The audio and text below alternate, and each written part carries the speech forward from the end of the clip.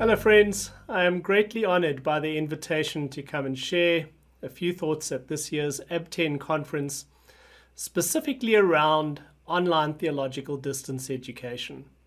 I serve at the South African Theological Seminary, an online African seminary, and so that's all that we do. In the African context for the last 12 years, SATS has only done online theological education. So this is our core business, and it's a great joy for me to come and share some of the things that we've learned in that time. We're going to have 3 sessions. Today is about the why question. Why should we embrace online theological education? Then tomorrow, for those who buy the why, tomorrow we're going to talk about how. So how do you start to transition from a traditional kind of theological education to an online one? One of the big challenges in doing that is getting access to the right platforms and technologies to make it viable. This is a real challenge for many seminaries, especially on our continent. But in our 3rd session, I'm going to invite a colleague who has some really exciting prospects that may provide a way to solve some of those problems in the future. So that's what lies ahead. Today we're talking about why should we embrace online theological distance education. The media mogul Rupert Murdoch recently said that the world is changing fast. Now that's not a revelation, but the implication for businesses and by extension ministries, he said, is that the big will no longer beat the small. It will be the fast who beat the slow. How fast we're able to adapt, embrace, and change in this rapidly changing world will determine to a great extent how effective we are and even whether we continue to survive, much less thrive. Do you remember this old thing? It's a city map book. When I first moved to Johannesburg in 2004, this is how we got around a foreign city. We navigated with maps. Today, this is completely worthless. We now have somebody on our phone who tells us turn left in 300 meters, turn right in, etc., etc. So the change in technology made the map book obsolete. Or what about these old phone booths? I grew up with these public phones that you used to put coins into and then you could make phone calls. When last did you use one of those? When last did you see somebody use one of those? Yes, of course, cell phone technology has made them obsolete. Here's another thing that's become obsolete. I got saved into a church that used overhead projectors for our praise and worship. And of course, in the education system for a period of time, overhead projectors were an essential technology. They were the preferred way in many places of using visual aids. Of course, they're completely defunct today. We use different technologies, and those technologies have made overhead projectors obsolete. Another example that comes to mind is BlackBerry. Did you have one of these devices at any stage?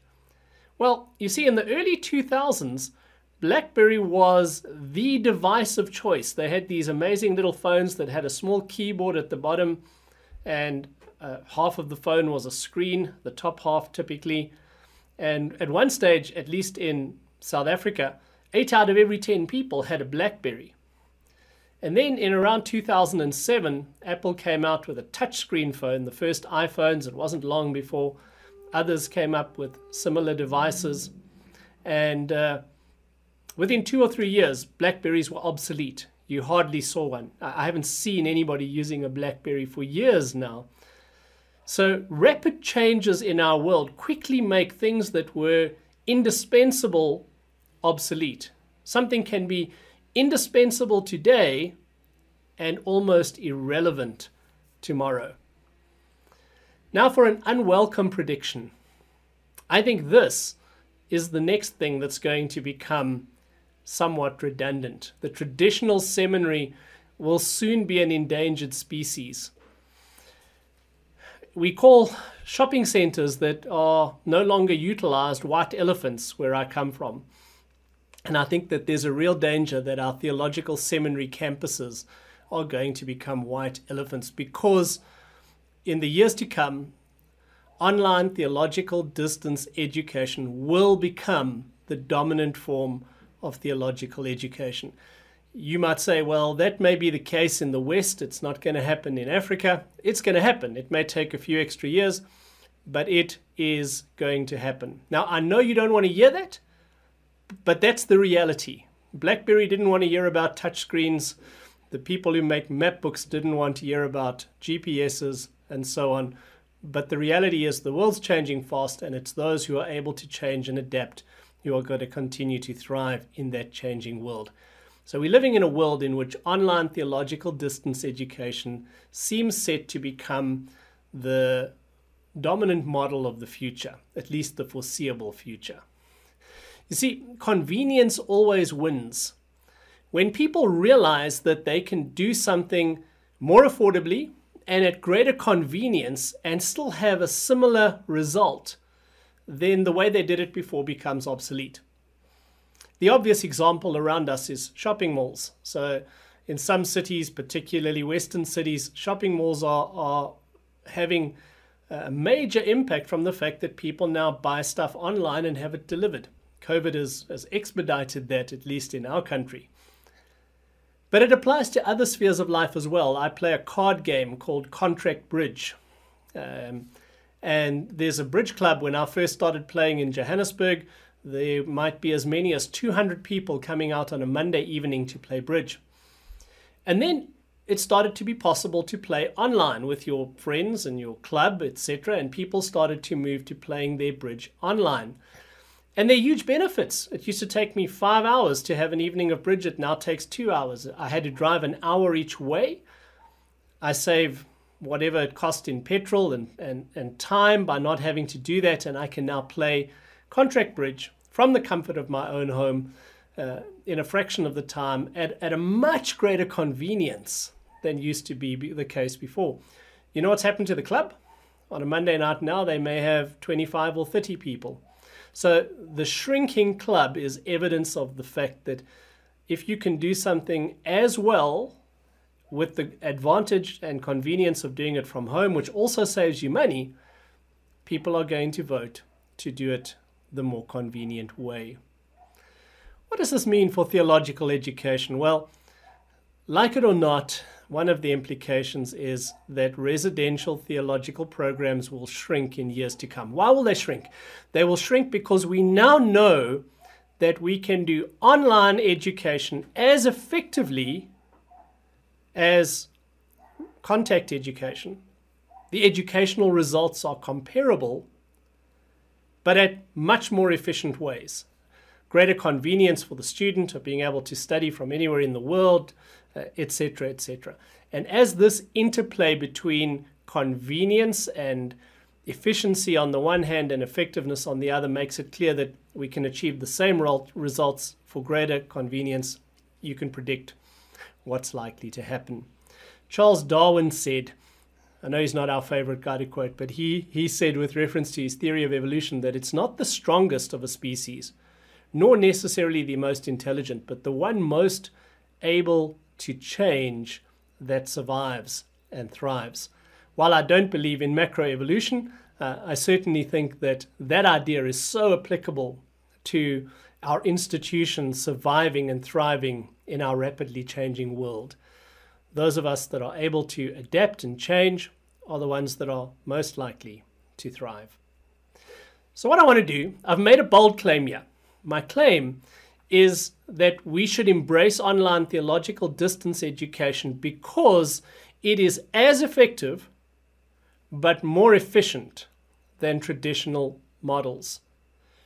It's as effective but more efficient than traditional models. What I want to do for a while now is try to persuade you that that is true. Firstly, we're going to make the case that online theological education, if done well, is as effective as traditional contact modes of delivery. And then the easier one to accept, I think it's probably self-evident, is that online theological education is also more efficient. So let's begin by talking about the fact that online theological distance education is as effective as contact education. It's as effective as contact education. This, of course, is a key point for us because we're in this work because we want to train people for effective service to Jesus Christ. So effectiveness is key. The reality, though, friends, is that the effectiveness of good online education has been proven. The educational effectiveness has been demonstrated beyond a reasonable doubt, and it's not really in dispute anymore. And yet, all too often, and this is sadly very true in the seminary world, all too often, like members of the hilarious Flat Earth Society, we're unaware of the extent to which its educational effectiveness has been proven. So let's talk about that in two dimensions. Firstly, that it is effective for academic formation. And by that we mean there really is no question around this one. The research is conclusive that when online education is done well, it produces the same cognitive effects, the same growth in understanding that you can accomplish through contact education. And this has been known for a long time, I mean, at least since 2010. In 2010, the US Department of Education published a very well-known report. It collated the research that had been done from 2008 back to 1996, if my memory holds, in which various published pieces of research had reported on comparative effectiveness of online versus traditional education. This had nothing to do with theology per se. But one of the key findings of the report was this: students who took all or part of their class online performed better on average than those taking the same course through traditional face-to-face instruction. Students who took all or part of their class online performed better on average than those taking the same course through traditional face-to-face instruction. Now, this goes back to the period from the late 90s to about 2008, and already then it was evident that when online theological education was done, online education, not necessarily theological, was done well, students learned as much. They performed as well, if not better in some cases, as those doing similar courses at contact institutions. Those findings have been corroborated by numerous studies since then, with the added nuance that as online education gets better, as technology gets better, the gap is, if anything, widening. In other words, the likelihood that online education is as good, if not in some cases better, is more and more the case because technology makes that possible. Now, this is not in question. The literature would pretty much accept that this has been demonstrated to be the case, that online education is as effective for academic formation as contact education. But what about spiritual formation? Well, the bold claim I make here is that online theological distance education is also as effective for spiritual formation as contact education. The traditional objection to online theological education is that it's unfit for purpose. The idea is that we're shaping people for a very relational task, leading God's people, whether it's mission work or pastoring. The core reality is that the work that our graduates do is relational work, and somehow it's a hard stretch to believe that it can be done, the training can be done as effectively if we're not face to face. The two elements that are typically mentioned in this respect are a learning community and spiritual formation. And wherever you get an objection to online theological distance education, these tend to be where it lies. Sometimes they use words like incarnational or embodied, but the basic idea is that in order to be formed spiritually, you have to be part of a learning community, but ideally a worshiping learning community. And so the argument goes, this can only be experienced in effective ways in a face-to-face i.e. on-campus modality. And so that becomes the objection. Surely we can't be sure that we are forming people effectively for ministry if they are learning and studying at a distance. But there's a growing body of evidence to show that these doubts are also, if not fully disproven, they're in the process of being disproven. Let me share some of those from you. Ulrich, in an article in 2010, that's a long time ago, he made the claim that his online students learned as much, if not more, than their face-to-face counterparts. So here we have a teacher functioning in both spaces and reflecting on the fact that sometimes his online students seem to experience greater formation than his contact students. That's a radical claim. In a doctoral dissertation in 2011, and Guy Tran reports that 79% of the people who participated in his study testified to positive transformation through their online theological studies. And then Alex Skubel comments that digital learning can be transformative. Now, what's interesting about him, he was somebody who taught for a long time in a face-to-face space, and he was kind of forced to take his course on pastoral ministry online, and he was kind of forced to do this reluctantly because he didn't think it would work. He thought that somehow the loss of the personal contact would compromise the formation element. After doing it for about 7 years, this is what he concludes. He said, could making them, referring to the students, uproot, meaning uproot from their local ministry context to go to school, actually lessen the effectiveness of ministry preparation? He doesn't conclude that it does, but he had seen enough after doing this both online and face-to-face for 7 years to think that sometimes the students who stayed in their ministry context seemed to benefit more in terms of their spiritual formation from their interactions in their real-world setting than those who left that setting to go into a campus environment. Isn't that amazing? I think that's amazing. One of the major studies done a few years ago was conducted by Miller and Scarron. They published a full report and they published an abbreviated report. And I want to read you a couple of the conclusions that they reach. So this is a major study focusing heavily on the element of whether spiritual formation and ministerial formation happen effectively online. This is what they say in their 2018 summary of their report.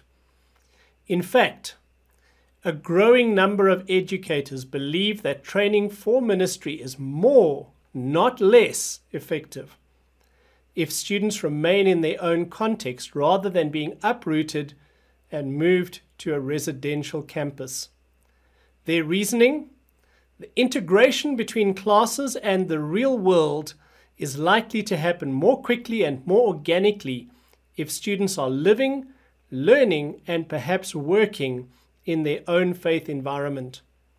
One dean commented on ATS's Dean Survey, because students in the online program learn in the ministry setting in which they will serve, we have had virtually no problems with graduates failing in their first congregation.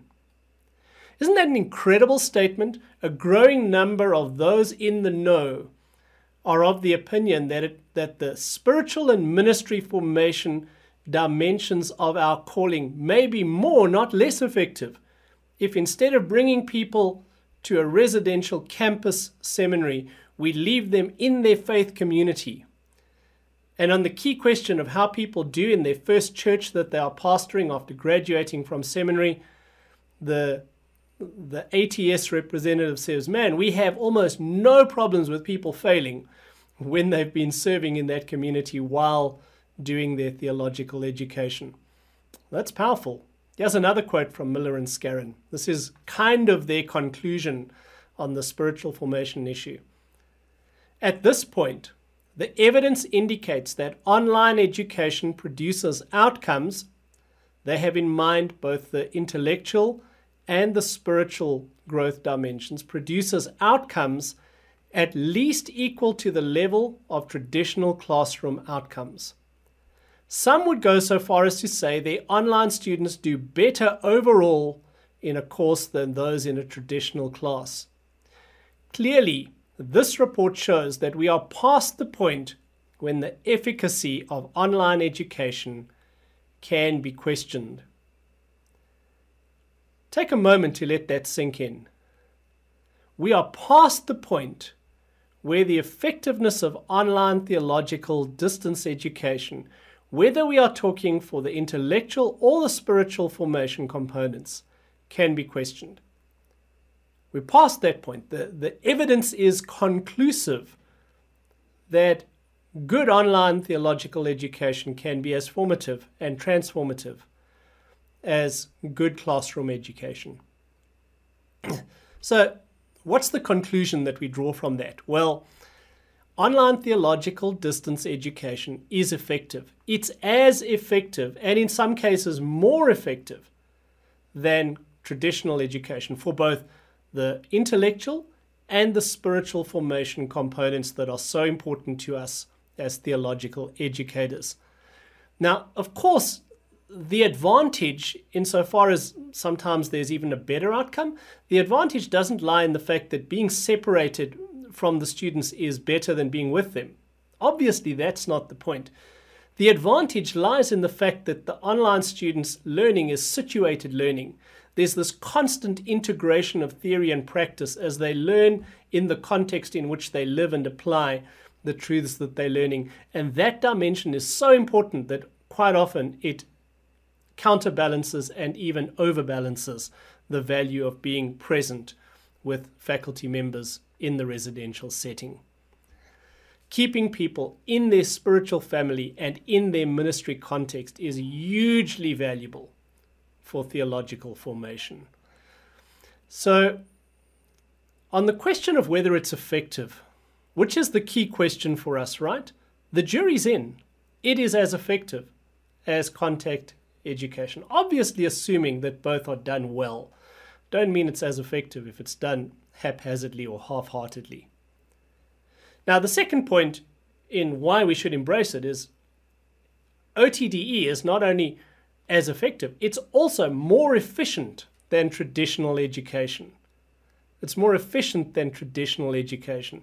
Yes, of course, effectiveness is our primary concern. We want to be putting people into God's mission field that are adequately trained and prepared for effective ministry. But if that is proven to be the case, if it's established that two methods are more or less equal in their effectiveness, that two products are more or less equal in their value, then surely we're going to choose the one that is more cost-effective, cost-efficient, if you wish, the one that is more convenient, etc.